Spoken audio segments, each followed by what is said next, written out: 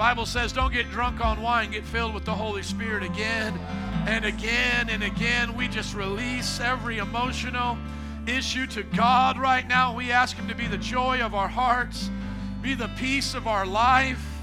Set us straight today, God. Set us straight in your kingdom, on your path. Oh, Lord, make every empty place full, overflow in our lives today.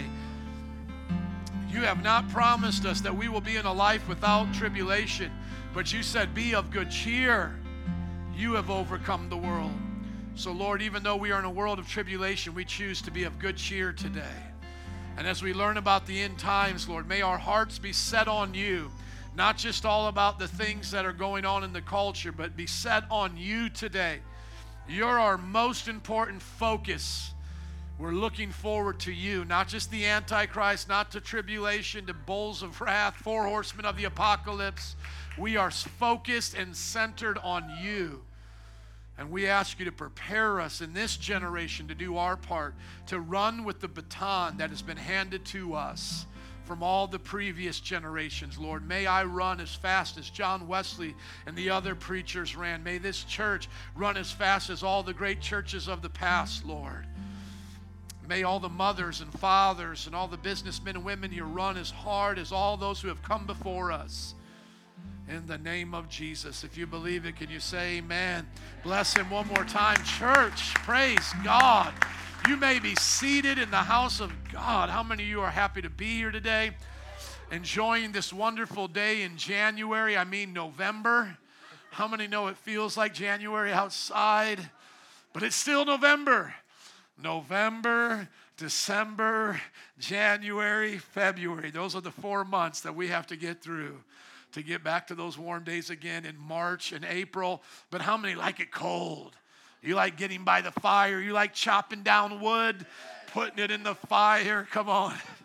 I'm driving to Florida tomorrow. Y'all can do that. Praise God. I take about 3 or 4 trips between those 4 months. Don't hate, just celebrate, okay? If you want a life like that, then do what I do, amen? Or fly planes. My friends who are pilots and get to work on airlines get to travel. I was talking to a person in the first service. They have a normal job, but they can't afford to travel as much as they want to with that job. He says, my wife and I, we start saving up. He says, I drive Uber just for that time. He'll make about $1,000 in 1 week and then catch a flight to Aruba.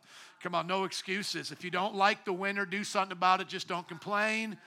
I did look for those who care, those who care about snowboarding and skiing. I did look to Alpine Valley in Wisconsin. They're putting out snow this weekend. So if you want to start snowboarding and skiing, I used to like the winter because I did that stuff, and then I hurt myself. And then I said, no, I don't like the winter as much anymore. But they make fake snow. They can do it at night, and it, stays pretty much out there. So go check them out. Somebody say, watch out. Today we're going to get into the end times. Everybody go, ooh, the scary parts of the Bible, the end times. Let's go to Matthew chapter 24, verse 1. I'm glad that you are here. That was your small talk. Are you ready for big talk now? Awesome. Big talk from the big book.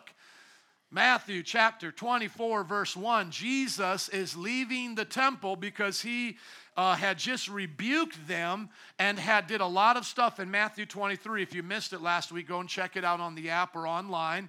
And so now he's going to talk to them about the end times. Let's look at my Bible real quick. Red letters is Jesus. Do you think Jesus has anything to say about the end times? Come on, you think Jesus wants to talk about your generation and what's going on in your world? That Jesus got a lot to say about it, okay? So we're going to get into it today, halfway through the chapter by God's grace. We're going to go to 35, verse 35. So all 35 verses. Jesus left the temple and was walking away with his disciples when they came up to him to call his attention to its buildings, temple and buildings around it. Jesus said, do you see all these things, he asked. Truly I tell you, not one stone here will be left upon another. Every one will be thrown down. Now I want you to think about this. This is the number one reasons why scholars about 100 years ago in the 1800s said that there was no way these Gospels were written before 70 AD. Because in 70 AD, it's a historical fact that the Romans seized and pillaged Jerusalem, and they tore down the temple. There's only one part of their city that's left that's known now as the Wailing Wall. But the temple and the buildings within the temple area tore down, destroyed. Now, why would the scholars say the Gospels had to be written after 70 AD? Because they didn't believe in prophecy. So what they tried to do was come up with a theory to make sense out of this. Disciples invent Jesus as a mythological figure. Maybe he existed, but they add some things to it. Kind of like maybe like Paul Bunyan or something like that. He might have been a real person, but they're going to add all this myth to it. And so the disciples wanted to make Jesus look really smart, so they give him prophecy, but it's really already happened, and Jesus is just, make-believe. Here's the problem with that. As we begin to do more archaeology, we now date the oral traditions of our Gospels, because they were spread first orally, to the time of Christ. Within 10 years of his life, they were being spread around. The Gospels then were written, the first one, Mark, written around 60 AD. So everybody go, womp, womp. So much for the scholars of that time to try to disprove the Bible. Now, the great majority of New Testament scholars agree that at least Matthew, Mark, and Luke, if not even John, were all written before 70 AD. Some even put John early with those rest of the Gospels. So now what do we do with this? Jesus is walking away from the temple. This is around 30 AD. And he says, guys, you're impressed with this? This is something that you think is where it's at, the temple and all of that. What if I told you it's all coming down? What are you going to do about that? 40 years later, it happened. Our Jesus knows the future. Our Jesus knows the future. Now, what I want you to see is as they come up to him, they're going to start asking some questions about this. Okay, so look at verse 3. Now, Jesus was sitting on the Mount of Olives. The disciples came up to him privately. Tell us, when will these things happen? You're scaring us, right? What will be the sign of your coming and the end of the age? They ask 3 different questions, and Jesus is going to answer these 3 different questions. The first question that they ask is, when will this happen? When will the temple be destroyed like you just told us? When will this happen? The second question they ask is, what will be the sign of your coming? Not signs, singular sign. What will be the one big sign that we now know we're supposed to be ready for your coming? And then lastly, they ask him, what is it going to be like at the end of the age? Do you all see the 3 questions there? When will this happen, comma, and what will be the sign of your coming and of the end of the age? Now, of course, the sign of his coming and the end of the age are closely related. We have to understand that. But we need to know why Jesus starts to talk the way he does, because he's going to answer these questions. Now, wouldn't it be nice if Jesus answered the questions in the order that he asked? That would be awesome. But he doesn't. And I can relate to this as a speaker, if I can talk right, because I answer questions however I want when you ask them to me. So whenever you ask me a question, I'm going to answer it however I want. But I'm not going to do it like a politician and dodge the question. So Jesus is not dodging questions. He's just going to answer in the order he wants. If you want to take notes and be a real student of the Bible, I'm going to show you where these questions are answered. Are you ready? In verses 4 to 14, he answers the question, what is the end of the age going to be like? Verses 4 to 14. What is the end of the age going to be like? We're going to get into that right now. Verses 15 all the way to 31. Verses 15 to 31, he is going to tell us when the temple will be destroyed.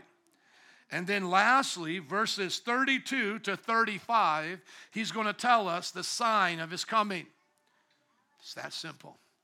Now, you might say, I don't believe that, Pastor. Well, then you explain it to me at a different time. Because I don't know how else to explain him answering those questions other than the way I just explained them to you. When he says, when will this happen? And we know the temple was destroyed in 70 AD, and I start to see these things here. These things have nothing to do with the temple being destroyed in 70 AD.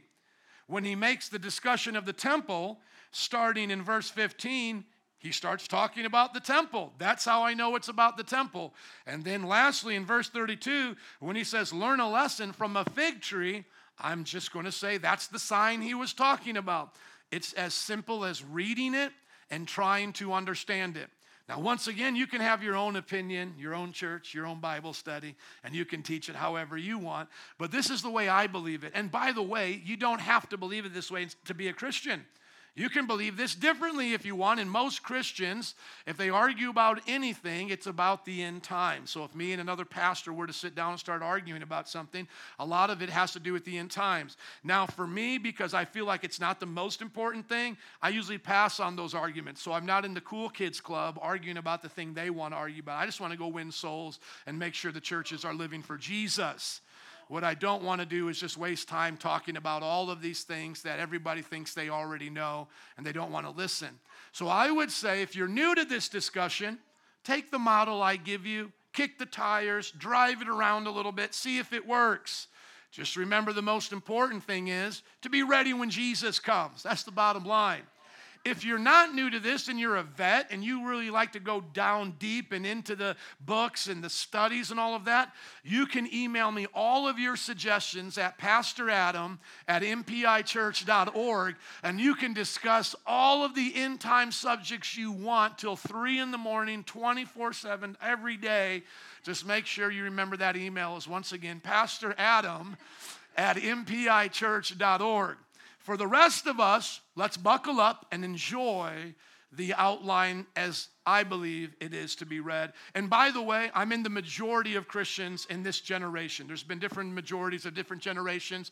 This is what Moody would teach and believe. This is what the Southern Baptists would teach and believe. This is what the Left Behind series, if you ever watched any of those movies or read those books, believe. This is what the Assembly of God, most Pentecostals believe. So this is a majority position. So if you can nail this down, you'll seem like a Bible scholar when you hang out with your friends on break and talk about Jesus. You can be like, ooh, did you know this? And point to something in the Bible. And they'll be like, oh, wow, that's so deep. Verse 4, Jesus is now going to answer, what is it going to be like at the end of the age? It's the last part of that question. Here's what the end of the age is going to look like. Jesus answered, watch out that no one deceives you. Somebody say, watch out. The very first thing Jesus wants you to know about the end of the age, about the time that's the closest to his second coming, is that he wants you to watch out for deception. Deception will be a major issue at the end. Even though there's going to be a figure called the Antichrist, he's going to be ruling over the nation as a one-world ruler, even though there will be a lot of demonic activity upon the earth, and I think some of it will be tied into our fascination with aliens and different dimensions. That's another discussion, but I think it will fit into that, as well as New Age religion, so on and so forth. But listen, the most important thing you need to understand is watch out for deception. Most people, even according to our scripture, who are here for this time, do not think they are in the end. They think things will continue on as they've always been. People are going to keep getting married. Life's going to go on. Whatever's happening in the government, it's for our good. Oh, cool. We have one world government. Love it. Whatever they think is going on, trust me, according to this scripture, they will not think I'm about ready to face Armageddon. It is not going to be like Bruce Willis taking up a spaceship to try to stop a star from exploding on the earth. If anybody remembers those kind of shows back in the 90s and early 2000s. This is not going to be like a 2012 movie. This is going to be, as we get into the next part of Matthew 24 next week, I'll be gone out of town, so come hear Pastor Jared speak on something awesome. But the week after that, it is going to be like a thief coming in the night. So it's not going to be, oh, I know I'm in the end times. Because literally right now, are people who are adopting homosexuality as a way of living going, oh, this is a sign of the end times. Are people who are pro-abortion murdering their own children, are they walking around going, wow, this was just like during the time of Moses and Jesus when they were killing children by the thousands. We're fitting right into prophecy. Are they thinking that? Not at all, not at all. All the people building technology, are they thinking to themselves, all of this technology is going to be used to make a one world government, control our economy, have a cashless society, a mark of the beast to rule the world by these technologies? Are they thinking that to themselves? No, they're just like Facebook, they're just like this. And anybody who is thinking about those things is a conspiracist. They're weird, don't listen to them, right? They're weird. And it's like, no, there's some truth in what conspiracies are built on. Though I'm not a conspiracist, there is truth. People, all they have to do to start watching us, listening to us, is turn on our devices. How hard will that be in the future? If they take away cash and everything is done by your debit card, and your debit card can be on a chip along with all your medical information and be implanted into you, how hard is that? Now you can't buy or sell unless you have your chip, and you don't want to lose your chip. Might as well put it in your hand or your forehead. Scan your head, because your head goes where you go, doesn't it? And isn't your hand an easy way to put out to have somebody scan it? The Bible says it will be on the hand or in the forehead. There's the mark of the beast. Wow, isn't that deep? See, I'm telling you, you're going to impress your friends tomorrow at your lunch break, right? Or scare them. Oh, I know what the mark of the beast is. It's an ID chip. We don't know exactly, but it's going to be something like that. But what does it say? Watch out that no one deceives you, for many will come in my name claiming I am the Messiah and will deceive many. How do I know that this is not answering the question of the destruction of Jerusalem?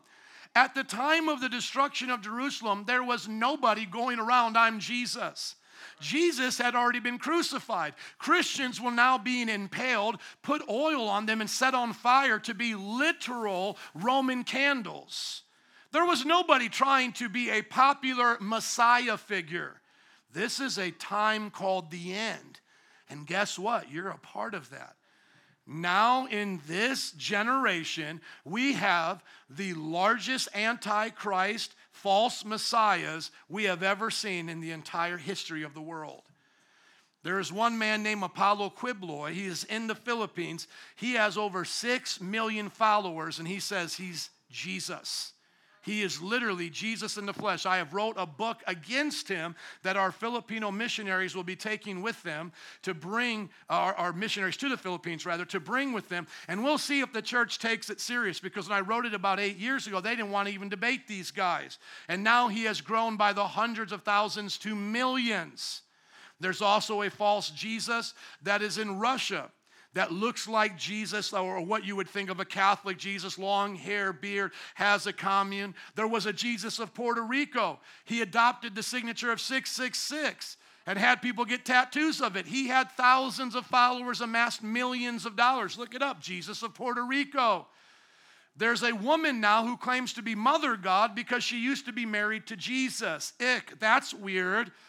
If you're going to make a call, at least have it make a little bit of sense. But somehow Mother God is not married to Father God, but is married to Jesus God. And so she was married to a guy in South Korea who was named Jesus. Now she, Mother God, is keeping the cult going. Worldwide Society, Worldwide Church of God Society. Matter of fact, go to Google that. Then we'll go to their website, because some of you may not be impressed with how large these organizations are. We're talking tens of thousands. They claim a few million themselves.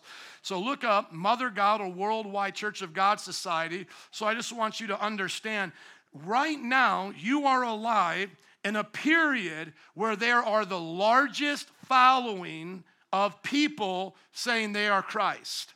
Probably there's about 10 to 20, maybe upwards of 30 million people on the planet right now following somebody they believe is literally Jesus. Okay, let me just help you here. Go right there, put in a Mother God. Put in Mother God. Everybody want to have some fun today? Okay, put in Mother God. First one that's going to come up is going to be them. Scroll down just a little bit. Right there. That's the wiki. Let's not go to the wiki. Let's go to theirs right here. World Mission Society, Church of God. I want you to see how large this is in North Korea. Okay, now go to About Us. Go to About Us. No, go to, I want you to see some of their pictures here. Go to, that's who they believe Jesus was, and he already came. Let's go to Heavenly Mother. Activities. Let's go to activities. Let's see here. Scroll down a little bit. Let's see here. Let's scroll down. I want you to see here the size of their movement. It's all over the country and world. They have some of their group pictures, but I can't seem to find them right now. Go to About Us again. Go to About Us. I got it, guys. Just chill with me right now because I've been here before. Okay, scroll down. Scroll down here. There we go. Keep going. You know what? Play the video. Let's just play the video in the background. Play this. I want you to get the idea of the size of this. So basically, don't play the sound. Just have it in the background. And then we'll pause it here in just a minute. Slick. They have a huge society. A huge main office. I want you to see their gatherings when they gather. The New Jerusalem. There we go. Pause this. Go back to that group shot here. This is their main headquarters there. Go back to about 18. Yeah. Go one more second and then pause it. Yeah, right there. This is their main headquarters. Okay, we're not talking about small potatoes here, are we? We're not talking about little organizations. We're talking about large organizations. They believe that woman was married to the second coming of Jesus. That's the generation you're living in right now. So let's go back to the scriptures. Take it serious. Do you think those people believe they're deceived?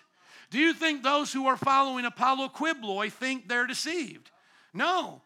But yet we live in a generation where tens of thousands and millions of people are following false Christs. And I'll tell you where the majority of these people came from was Christian backgrounds.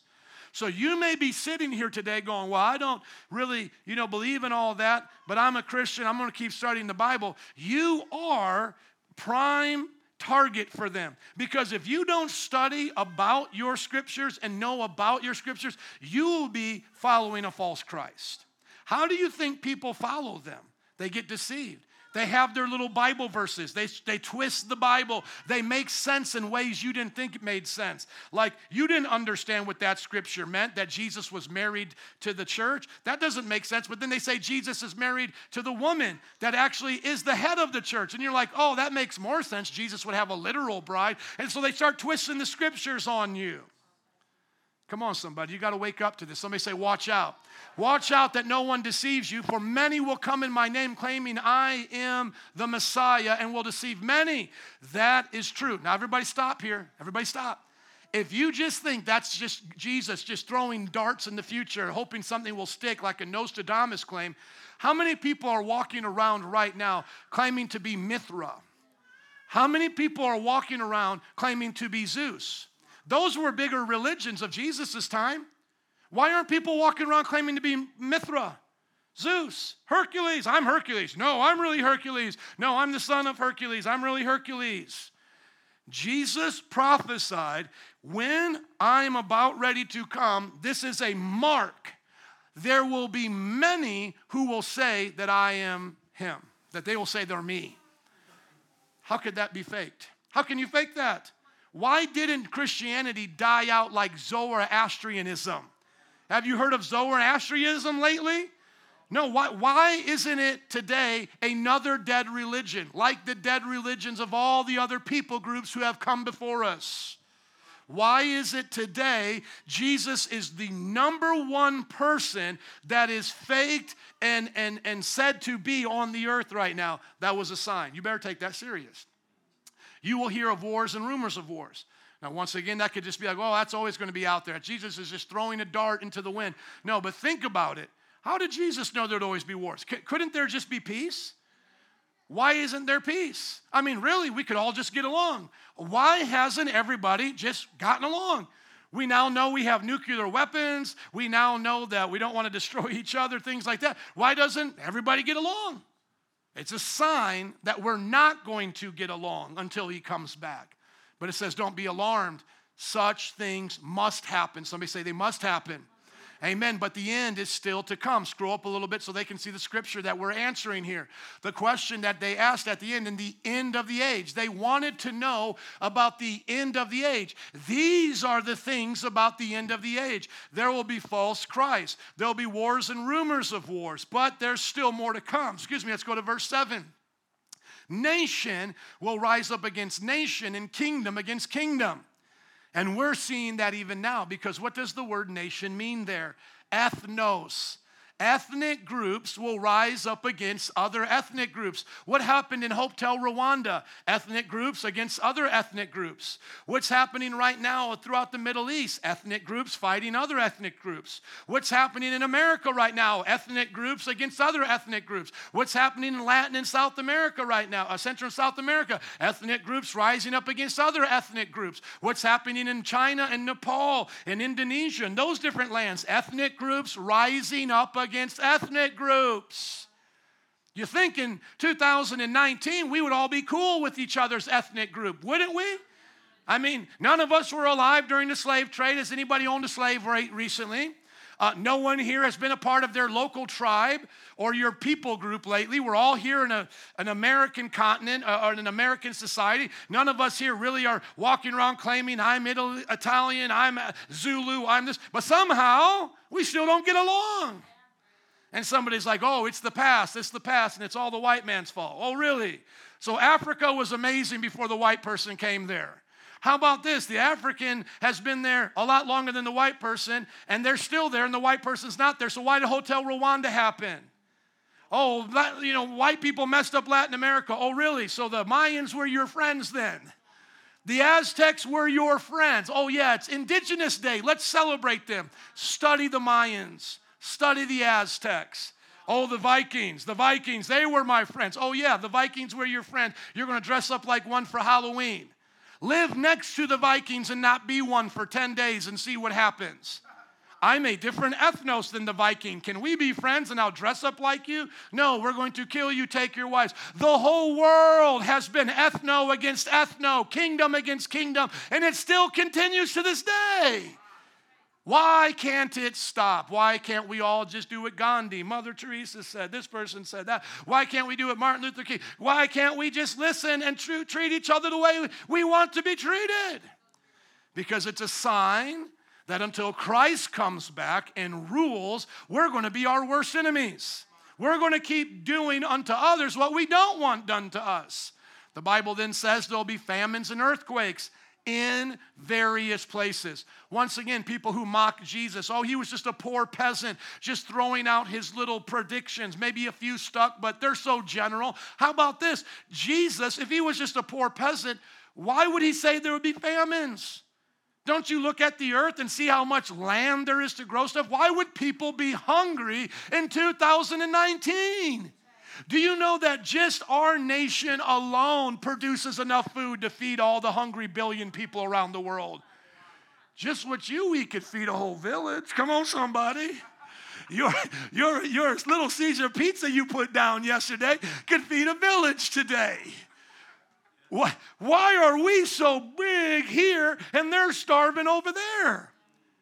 And you might say to yourself, oh, it's because we're so greedy here. No, we send so much aid as a nation. Western nations send aid to those places all the time. Where does it all go?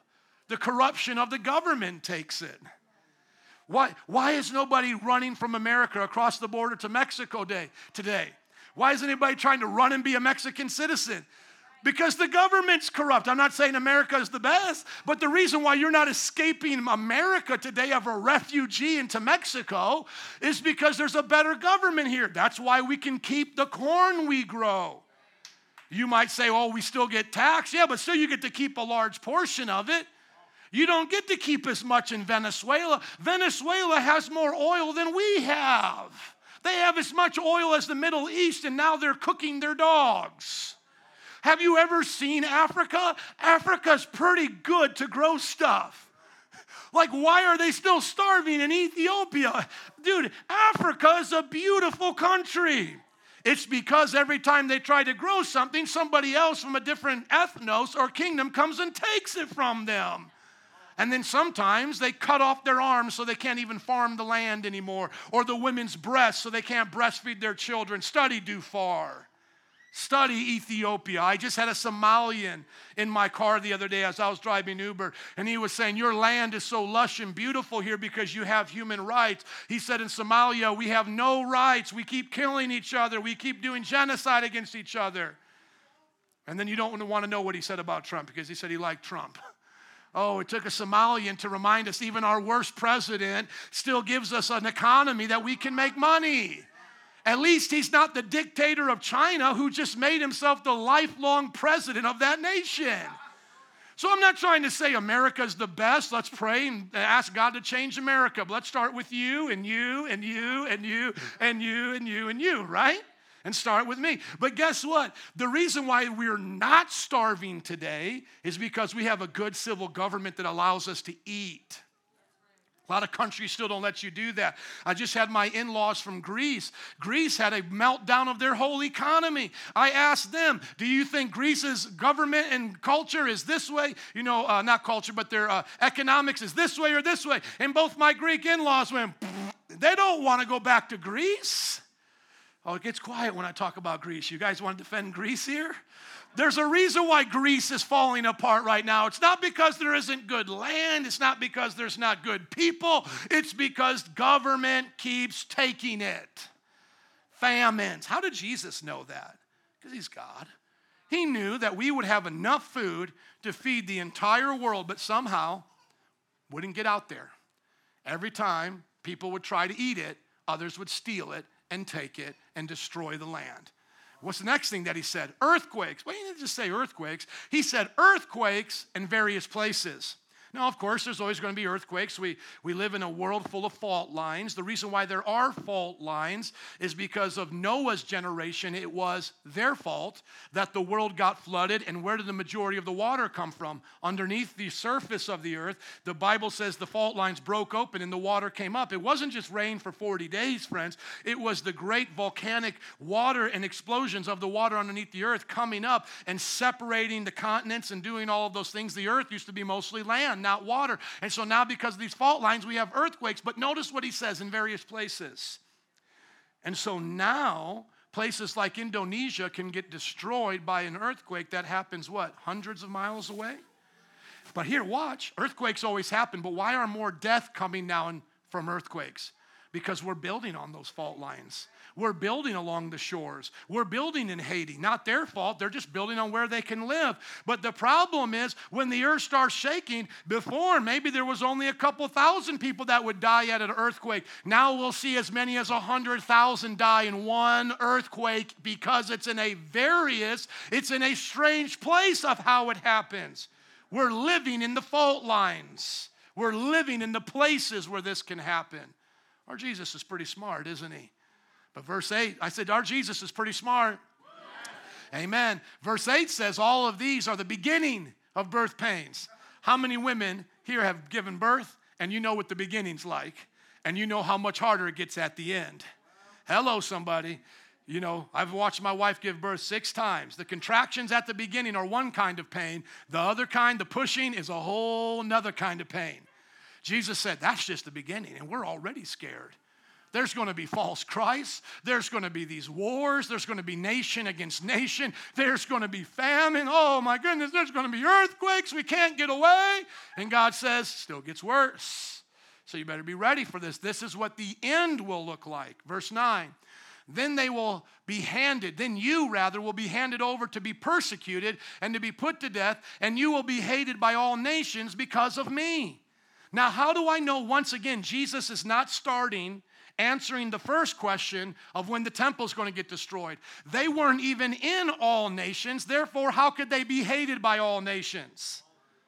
I know this is talking about the end, not the destruction of the temple, which we'll get into when he answers that. But in the end, you'll be hated by all nations. Let's just take for a moment being hated by those in Logan Square. Went out and preached there. They don't like what I say. Girl came and urinated in front of us. Took down her pants and urinated. I thought she was going to poop in front of us. Now, let me ask you a question. If it would be legal for her to shoot me, do you think she would do it?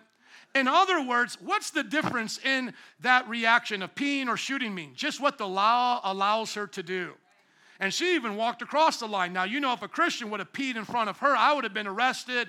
They would have looked at my video. They would have found me. But when we showed the video to the police, it said there's not much we can do. No one else was going to be a witness for us other than our own people. So she got to urinate in front of us and go about her merry way. Look up videos of Christians in Orissa, India. watch them get beaten by the Hindu villagers. Now in our day and age, we can witness this. Look at just what happened. What was it in the Ukraine, Boo, where they got beaten there? Where were we watching? Open Doors. Look it up for me, please, so they can see. Let's go to the Facebook of Open Doors. Which one? Algeria. Right now in North Korea, there's concentration camps for Christians. We're being killed and persecuted in Syria and other places. But Jesus didn't say it would just be random places. It would be all nations. And so what does that mean? All nations need to make a law against Christianity. Well, how far do you think we're away from that? I mean, if we already have people right now that are urinating in front of us, if we already have people that are willing to beat us, just imagine if India with America and all of them just made one universal law. Let's just get rid of the Christians and their hateful, bigoted beliefs, and we'll all have better cultures. And if you see them preaching or teaching, you can beat them, you can kill them. The Bible says they'll do that one day. They'll actually think they're doing God a favor when they do it. So a lot of times we think to ourselves like Braveheart or a martyr when we are dying, people are cheering for us and they know how good we are. No, it's actually going to be the opposite. We will be mocked and ridiculed, spit upon, and when we die, they'll cheer that we died, not cheering that we're suffering for something good. They'll be looking at us like good riddance. Finally, we can get rid of these people. Bible says it will happen. And the Bible goes on to say, and at that time, many will turn from the faith and will betray and hate each other. See what will happen? They'll turn from the faith. And now it says again, many false prophets will appear and deceive many people. So before it was false Christ. People are going to say, hey, I'm Jesus, hey, I'm Jesus. But now it's not just going to be that, it's going to be false prophets. And what is a false prophet? Somebody that tells you something falsely on behalf of God. Who's our biggest false prophet in our culture right now? It's not Muhammad, it's not Buddha, Oprah Winfrey. Oh yeah, I said it. Oh yeah, she's got Soul Sunday, Friday on Sunday. Sleep in, stay in your jammy jams. Watch Oprah. She's going to tell you things about God and the way she wants you to believe. Boy, that's a false prophet that has a lot of followers. And when you talk about that false prophet in Chicago, it gets quiet because people get offended when you talk about their idols. False prophets can be your musicians. NBA, he's a false prophet uplifting the god of greed. Your sports stars can be a false prophet if they lift up to you the lifestyle of the rich and the famous. People will come to you with a message other than the message of God, and many will follow them. And many false prophets will appear and deceive how many people? Many people. I've heard people tell me all the time, oh yeah, Oprah, man, she changed the way I looked at things. I see things differently now. I accept this. I used to be against that. Now I accept homosexuality. There's other ways to God. You know, like these kind of people I look up to. Think about how the world is changing in their beliefs. They're still leaders. They're just not Christian leaders anymore. There's people with religion. It's just not the Christian religion. They'll try to say they're not religious, but when you start getting into their life, they'll tell you real quick who their idols and gods and all their prophets are. The Bible says here at the end, as people turn away from the faith, they'll betray each other. In Nazi Germany, parents would betray their own children if their children were against the Nazi government, and the children were taught to betray their own parents to their teachers if their parents were against the Nazi government. All it will take is a few years of this indoctrination, and before you know it, you'll be telling on your parents if they go to church, and your parents will be telling on you if they're not Christians. You see, right now, you're in a culture pretty much where going to church is still a good thing. But what about the cultures where my friends are missionaries at now in Muslim countries where being a Christian will cost you your life, not at the hand of somebody else, but at your own family's hands? Live Dead, look it up. Live Dead Mission Movement. Dick Brogden has told the stories about how children have been killed by their own parents in Egypt and in these different nations, Sudan, or Afghanistan, Syria, and Libya, and these nations that they work in because their parents would rather kill them than them be apostate. Because in Islam, apostatizing deserves death. And the Bible says that's what it'll be like in the end times. And it says, look in verse 12, highlight this please. Because of the increase of wickedness, the love of most will grow cold. Now notice this. How will people's love grow cold? Because increase of wickedness happens. Okay? Let's say right now you're trying to boil some eggs. And you got some hot water in there and you're trying to boil it. What do you do if you want to cool that water down? Like, let's say you don't want to boil. You change your mind. You start putting cold water in there, right? Does everybody get that? If you put cold water into hot water, what does it do? It cools it down. What is happening in this culture right now? They're putting cold water. They're putting their false teaching on your fire for God. And so it's not like you might just start off one day going, you know what? I'm going to cheat on my husband or wife and believe adultery is okay. Or you know what? I'm going to support homosexuality and think that's okay. But what it's going to happen is little by little, that cold water comes around you, and little by little, your fire goes down. And so maybe it starts with somebody you really care about. Man, my best friend just came out as lesbian. But you know what? She went to my same youth group. I know my best friend loves Jesus. Jesus wouldn't send my best friend to hell just because she likes another girl. That sounds so petty. Doesn't God love everybody? You see what's happening? The cold water starts to come in on your worldview, and it starts to temper it down. And then before you know it, you know what? That stuff in the Bible about homosexuality, I don't believe it anymore because my best friend and her friend and all these new people that I've met. Oh, and did you watch that one on America's Got Talent? When he came out, his Christian family was so mean to him. I felt so bad for him. And now he's a great singer, and he's flamboyant, and he also is, he's also a drag queen on the weekends. I support him. Boy, it's tempting, isn't it? Temptation is tempting. Deception is deceiving. Now, does that mean we support abuse or inequality in the sense of human rights? No, man, you have the right to be a human and do whatever you want, but I don't have to agree with your sexual decisions if it's outside of this Bible. I don't agree with pornography decisions, though I believe you should be able to make money, have a great life. I don't agree with adultery decisions. I don't agree with sex before marriage decisions. And I don't agree with homosexuality decisions. I can love you. I can let you serve me food. I can buy a product from you. We can live in a great culture together. I don't want to try to rule you from my Bible, but I'm still disagreeing with your behavior. How many Christians are like that today? Because here's the deal. I'm not going to let your increase of wickedness change my love for God and let it go cold. Verse 13 says, but the one who stands firm to the end will be saved. So you have to decide to stand firm to the end. Just because you're saved now doesn't mean you're going to be saved in the end. It's up to you to stand firm. It's up to you whether or not you're going to finish what God started in your life, if you're going to walk to the end of the finish line with Him. And here is the last thing about the end of the age before Christ comes. It says, and this gospel of the kingdom will be preached in the what? Whole world. And what? The whole world. Say it again. The whole world as a testimony to all nations. And then the end will come. Let's scroll back up and look at Jesus' question. They asked him, let's see if he answered it. Jesus, what's going to be the sign? Haven't got there yet. When will this happen? Haven't got there yet. But of the end of the age, how do we know? We're going to know through these things. Let's scroll all the way down and look at a little quick list there to help you. I've got links. You can check them out. He said, here's how you're going to know you're living in the age called the end of the age. Here's how you'll know that you're in the last part of the last days. There'll be false Christs. Do you see those? Check. There'll be wars and rumors of wars. Do you hear about those? Yep. How about famines? Yep. There'll be earthquakes in various places. Yep.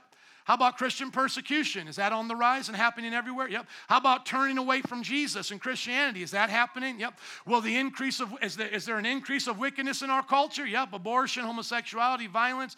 And how about this last part that I'm most excited about? Is the gospel being preached all around the world? Absolutely.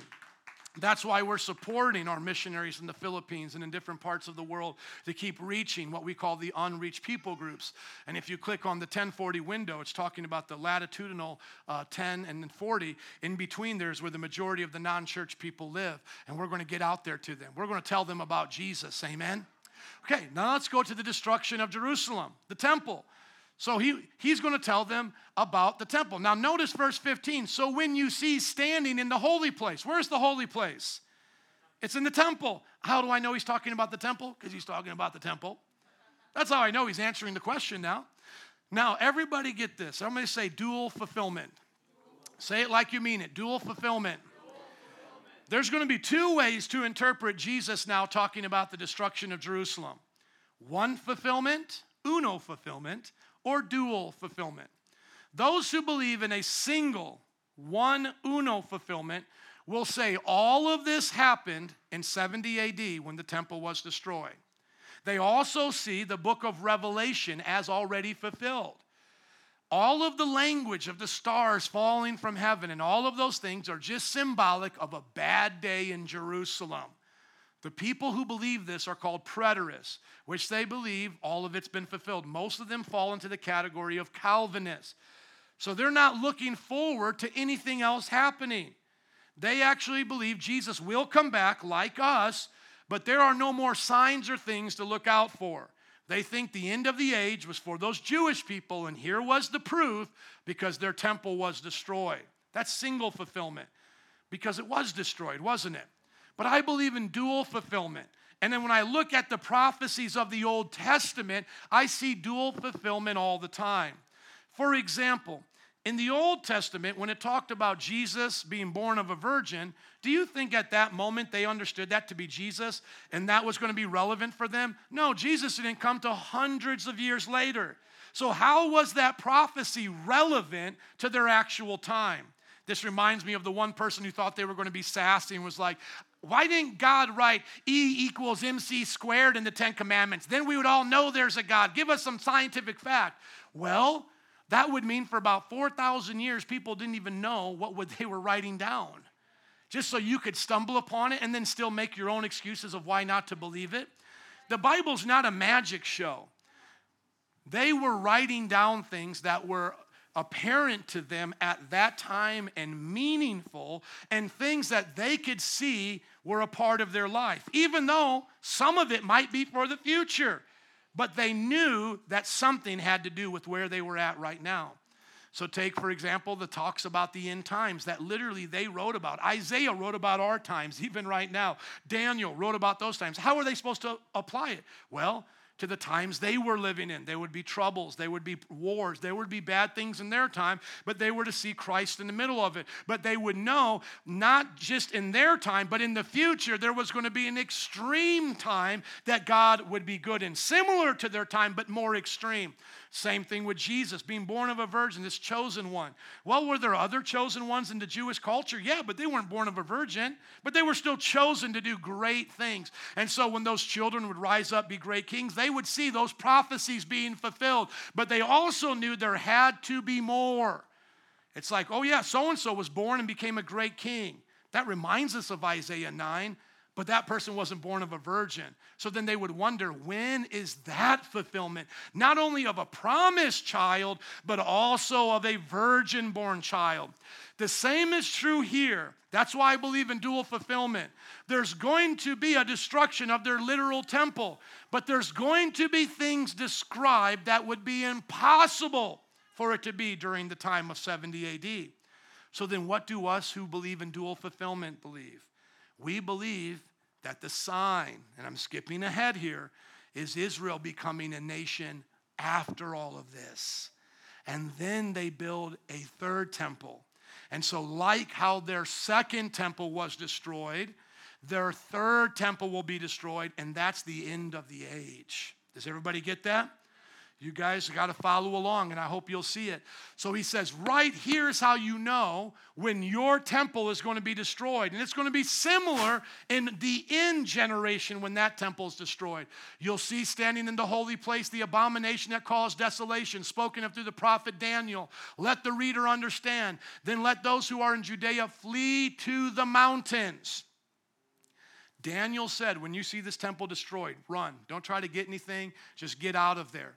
Did that happen in 70 AD? Yeah, temple was destroyed. What is the abomination that causes desolation? Someone is going to come with a false religion into their temple, offer sacrifices to their God. That temple is now defiled. Did that happen when the Romans invaded them in 70 AD? Yes.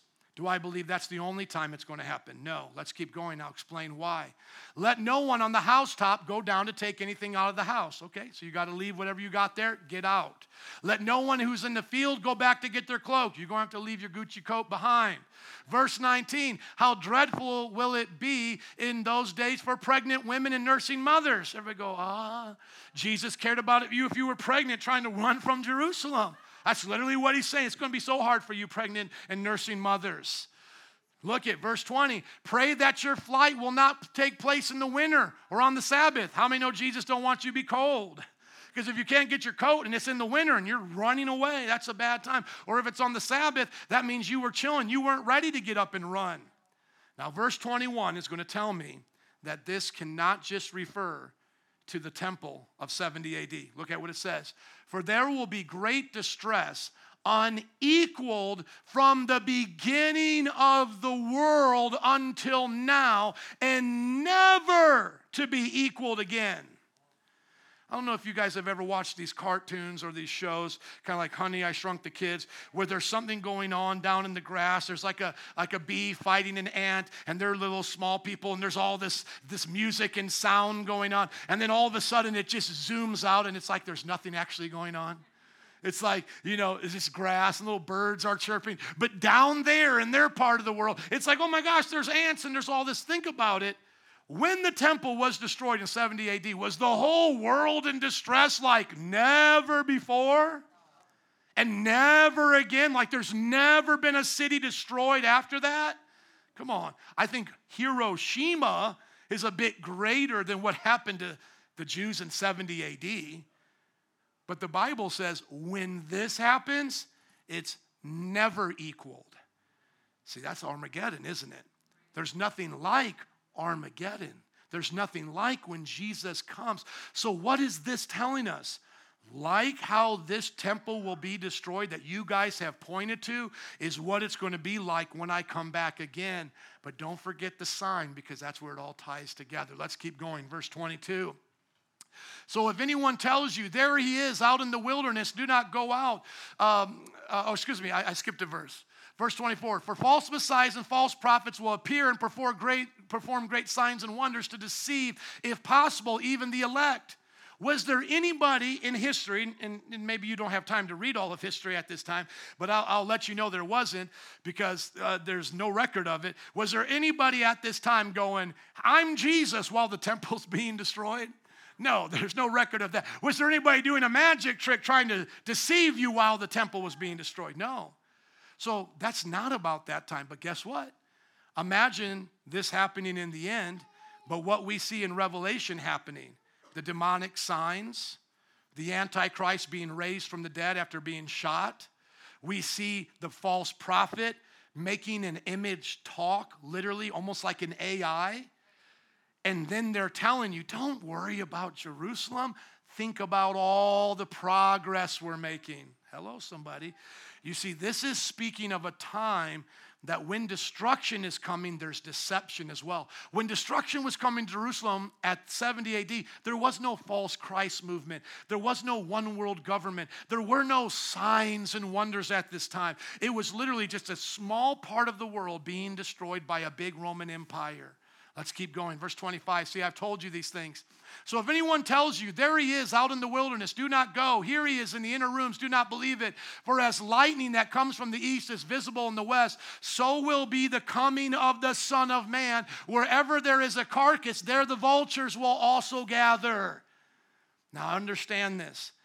If anyone ever tells you by Facebook video or YouTube or whatever pamphlet you get from one of these cults, Jesus is here, you know they're already lying. You will not have to be introduced to Jesus. And everybody say, spiritual Jesus. A lot of these cults try to say, the Spirit of Jesus came upon me. No, there's a spirit, but his name's not Jesus that came upon you. The Spirit of Jesus is not coming on anybody. The Bible literally says, as he went up, he will now come down, and we will see him like lightning from east to west. He will circle the globe faster than you and I can blink. And then he will destroy a large portion of the earth. And guess what will happen then? Birds will start to feast on the flesh. This is the two ways you know Jesus has come. You have seen him. No one has to introduce you to him. And then number two, there is so much death around you that the birds are eating the flesh. So just think of 300 or any war movie you've ever seen. At the end of the battle, they're tossing the bodies on top of each other, and then they're celebrating that night that we won the victory. And little buzzards are coming down, picking at the flesh. And that's what it's going to be like. That's your Jesus. Jesus said, you want to know what it's going to be like? Like lightning and like vultures coming to the carcasses. Come on, somebody say, help us, Jesus. We don't want you to be here for that. Now, here's another indication that I know this. Zoe, come sit here in the front, please. Here's another indication that I know this cannot be the time of the 70 AD. Look at what it says. Zoe, come sit here in front so Daddy can see you. Everybody say, oh, church kids. There you go. You're going to sit right there. No, right there in front, please. Thank you. Look at it. Immediately after the distress of those days, the sun will be darkened, and the moon will not give its light, and the stars will fall from the sky, and the heavenly bodies will be shaken. Either Jesus is the greatest lying poet we have ever seen in our whole life, or we don't understand how to take Jesus literally.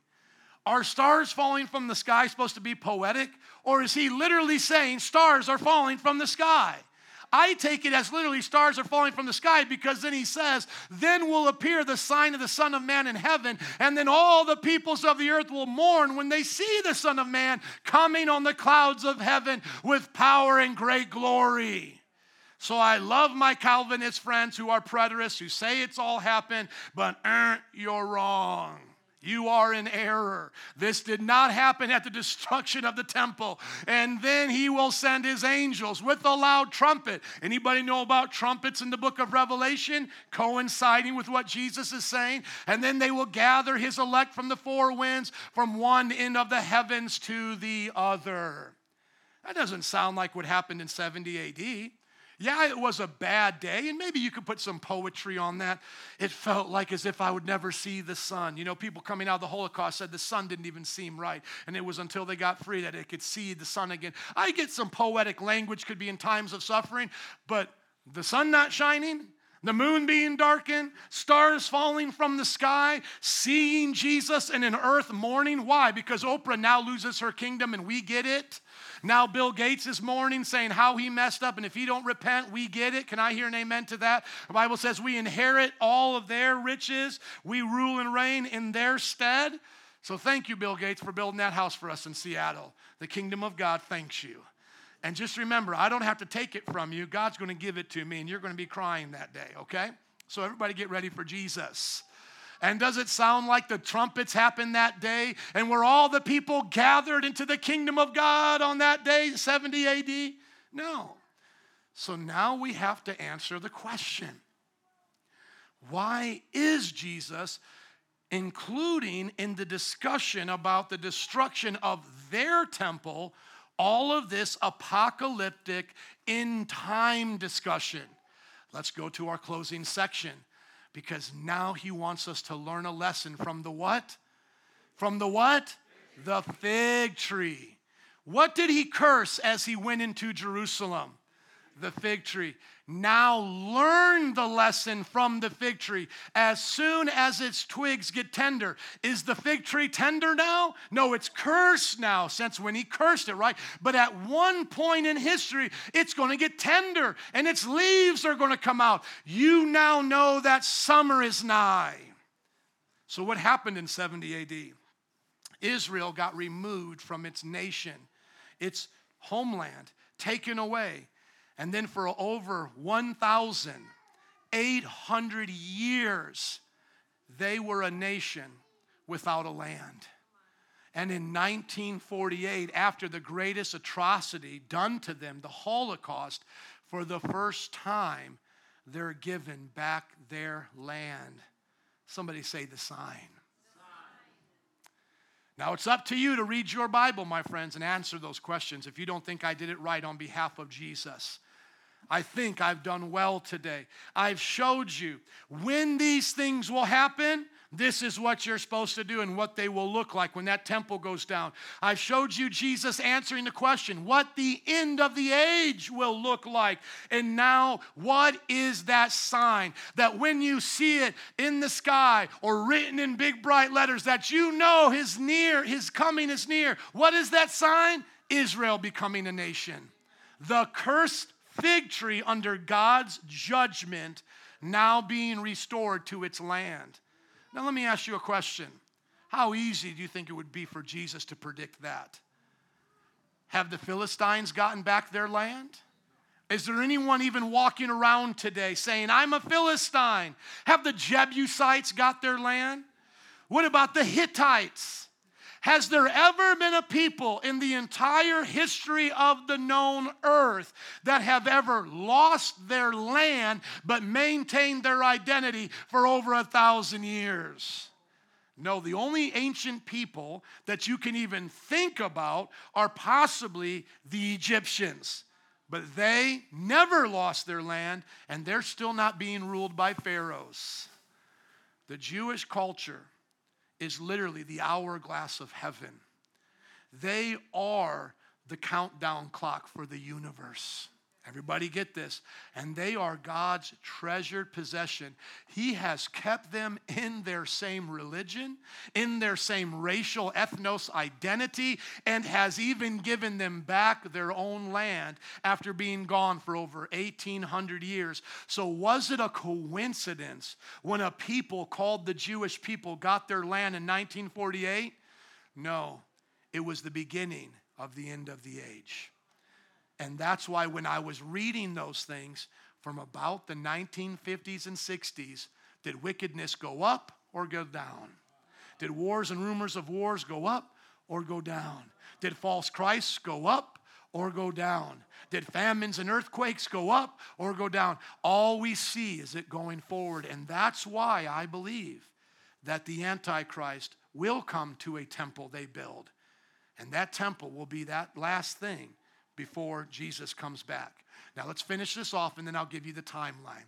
So you know the lesson of the fig tree. Even so, when you see all of these things, you know that it is near, right at your door. Truly I tell you, this generation will not pass away until all these things have happened. Heaven and earth will pass away, but my words will never pass away. Everybody say, this generation.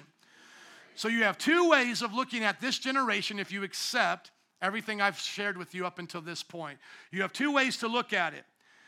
That literally, from the time of Jerusalem becoming a nation in 1948, whoever was alive at that time, to the one who lives the longest now, is the longest time frame we can have for Jesus to come back. So let's say you were a 3-year-old in 1948. The average age is 80 years old, 90 years old. I'm not trying to put a date on anything, but you're expecting Jesus to come back in 2030, 2040. Let's say at the longest they live to be 100. You're talking 2048. Is everybody with me? Now that's one way to interpret it.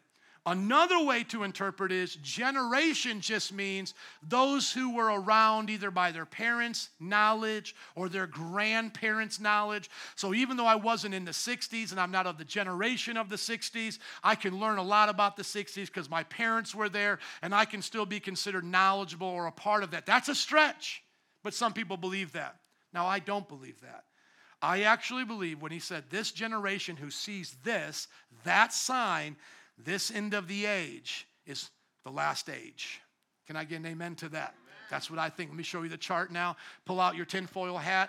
Get your yarn ready. Everybody got their yarn. We're going to piece it all together, and it's all going to make sense. Okay. Here's the way I want you to see this. Just enlarge it just a little bit, please, so it covers the whole thing. When you talk to a pastor about the end times, ask him, can I see your chart? Because most pastors will have a chart about the end times. Every pastor that loves the end times is going to have an end time chart, just a little bit more, and it's going to look perfect, please. And so this is the end time chart that I've made. Now, if you go back to the introduction of our notes, please don't go there in the back, sir, just leave this here. But on your own time, you'll see that under the word end, I put a hyperlink. You can listen to all the different Christian opinions there. There's actually a video I have of scholars debating what they think.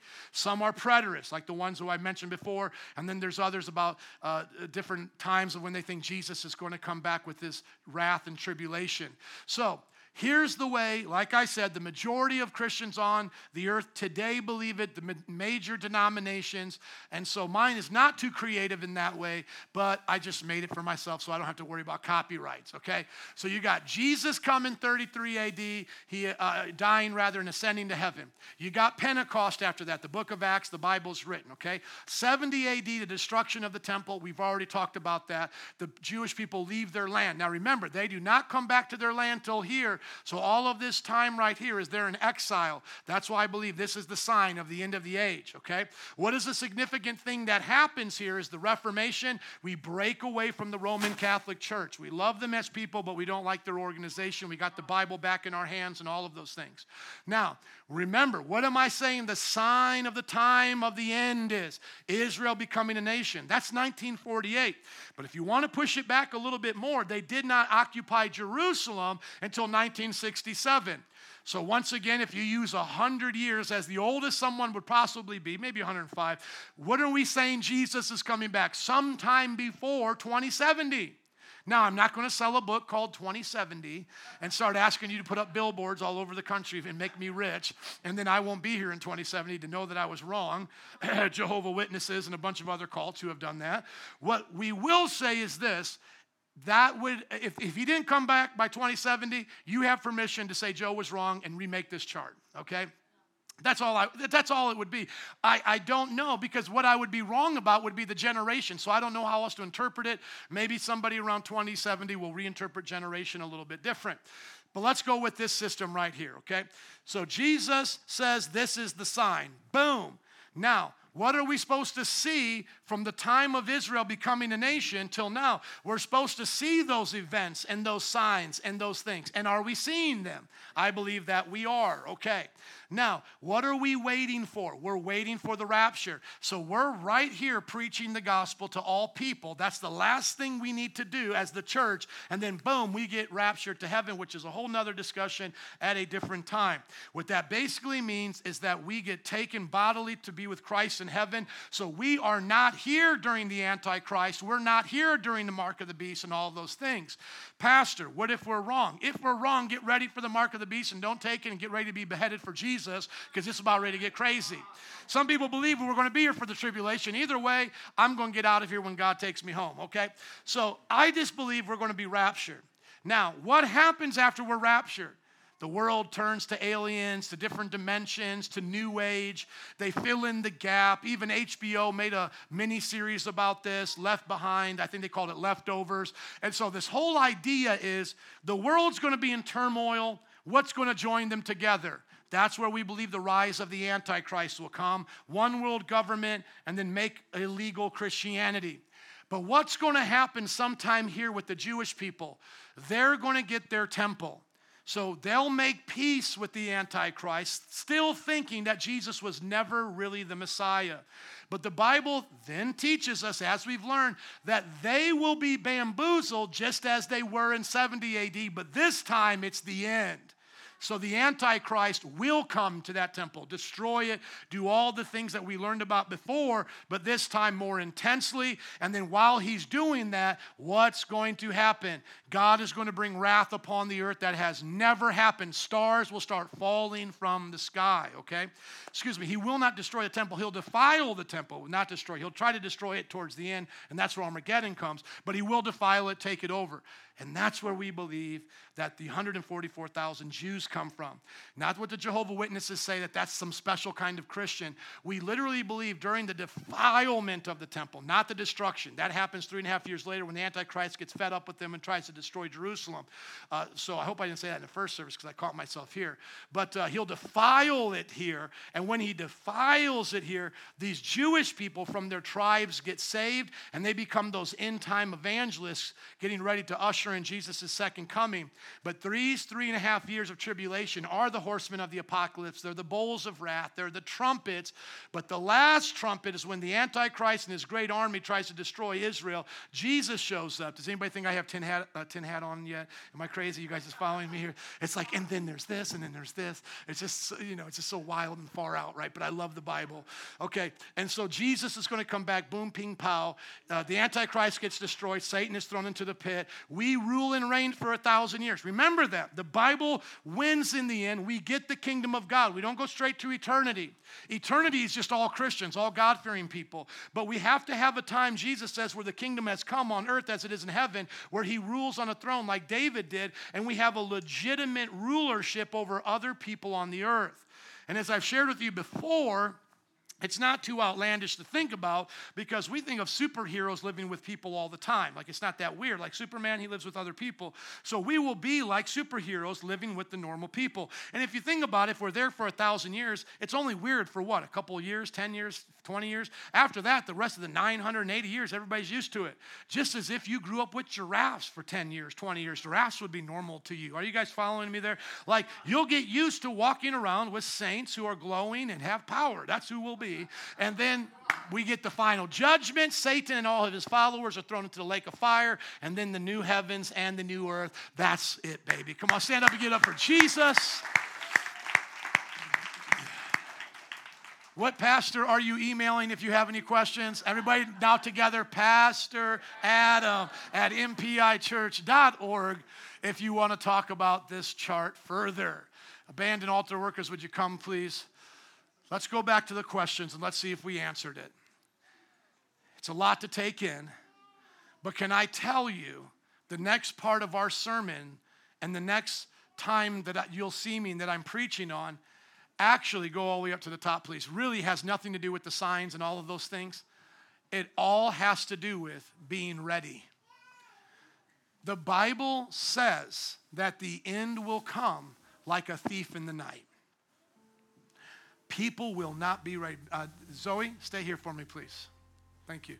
People won't be ready. Now, you might ask yourself, how in the world can we not be ready when we're seeing all these signs? All of these things happening, even the big sign, Israel becoming a nation. The reason is, please get this, don't be distracted. I want you to hear this as we close, is because we are so easily deceived. We're so easily deceived. Think about it. We rewrite history and don't even remember where we came from. Most of you, if I asked you what happened 100 years ago in your family line, you say, I don't know, 100 years ago. See, most of us, what are we just living for? Today. And so today it's normal. We kill babies. Today it's normal. People are changing their bodies. Today it's normal that people are calling themselves Jesus. Oh, that's normal. That's totally normal. It's normal that we could at any moment launch nuclear weapons across this globe and destroy most of it in moments. It's normal. You live under that threat. Like, yeah, of course. We could shoot one to Russia, Russia towards us, China towards Pakistan, Pakistan towards Japan, Japan towards Canada, boom, boom. I mean, we could blow this thing up in moments. Never been a generation that lived with that threat. Never. But that's normal for you. It's normal. It's normal that everybody, most everybody in our cultures, except for Kanye, is turning away from Jesus. That's awesome that Kanye's turning towards Jesus, but what's the vibe you're getting from most of your friends? Most of your friends is, I used to go to church. I used to believe in that. I used to do this. A lot of falling away. Get used to it. We get used to the idea that Christians are being persecuted. I wear this bracelet. I tell you about the nation, that Korea, different nations. Korea has concentration camps. India people get beaten in the villages. China, they're tearing down churches. In the Middle East, they're being killed by their own family. And you're just like, normal. Name of Jesus is known in other nations, and they're killing us for it. What are we missing? We're missing the big picture. We're missing the forest for the trees. We're not understanding that literally every single one of these things we're used to is what another generation said, oh my gosh, I can't even imagine that. Give you one real quick here. In the book of Revelation, when it talks about the mark of the beast, do you think any culture before 10, 15 years ago could take serious the idea everybody would be cashless, goldless, silverless, and only make exchanges based on a number on your wrist or forehead? 40 years ago, even in the 60s, of course that can't happen. I'm a farmer. I'm going to go over here and farm. I don't need a mark. How are you going to limit me? I'm going to go trade with Joe over here or Bob Farmer over here. And now all of a sudden we know of surveillance. We know of GPS. We know of tracking. You think Mike's going to be able to farm land? No, dude. They're going to have their drones above our areas. Boop, boop. Guy doesn't have the mark. Someone's farming without a mark. Arrest them. Get them off the land. Get somebody with the mark. Gone. Another thing, since I'm on this topic. It says when the two witnesses come, which I believe are Elijah, who was taken to heaven, and Enoch, will come back and be two end-time witnesses in the final days of the tribulation. It says they'll stop the rain, they'll do miracles, people still won't believe, they'll kill them. The Bible says in the book of Revelation, all the world, just like it says in these other ones, all the nations, all the world, it says all the world will see their bodies, rejoice, and give presents to each other. How in the world, before your generation, could we all see somebody's body live? But you take that for granted. Oh, hey, how you doing today in Philippines? You guys having a great mission trip? That's awesome. We miss you guys here. Wake up, friends. Jesus said, watch out. I mean, they were there for us. They were our representatives. They asked him, when is this going to happen? When is this going to happen? When is this going to happen? And Jesus started right at the beginning. Watch out. Listen, before I tell you all of this, before I go into all the details, before I tell you about all these scary things, here's the big thing I want you to get. Watch out that no one deceives you. And so here's what I want to say in closing as we get ready to go. Thanks for your patience today. As surely as the first words of the Bible are true, in the beginning God created the heavens and the earth, so are the last words of the Bible. He is coming back. He is making it right. I know our 80 years seems like a long time.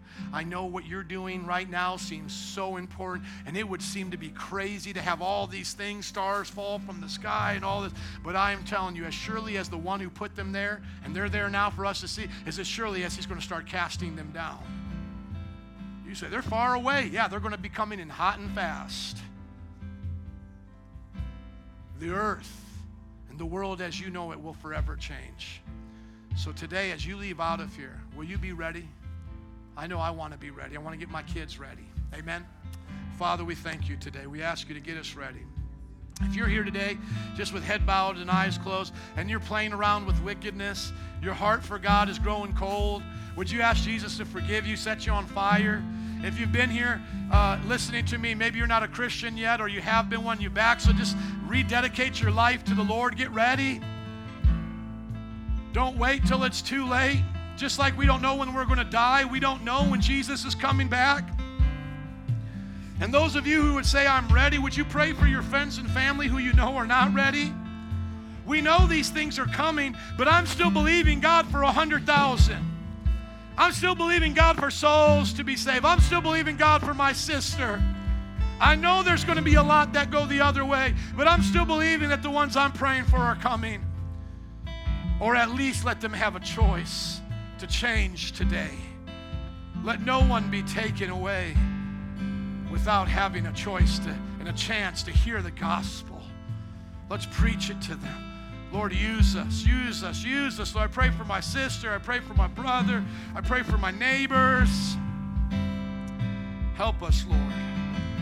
As we get ready to dismiss, the band will pray, will worship, we'll pray up here at the front. You can come up for anything. They're here to help you. But please make sure you're right with God. Father, thank you today for teaching us to watch out and to prepare for your coming. I pray we'll do that now in Jesus' name. And everybody said, amen. Let's give it up for Jesus. God bless you. Have a wonderful week. Stay warm. If you want to worship or pray, come on up. Otherwise, we'll see you at life groups. Jesus, won't you come? Watch out, friends. He's coming.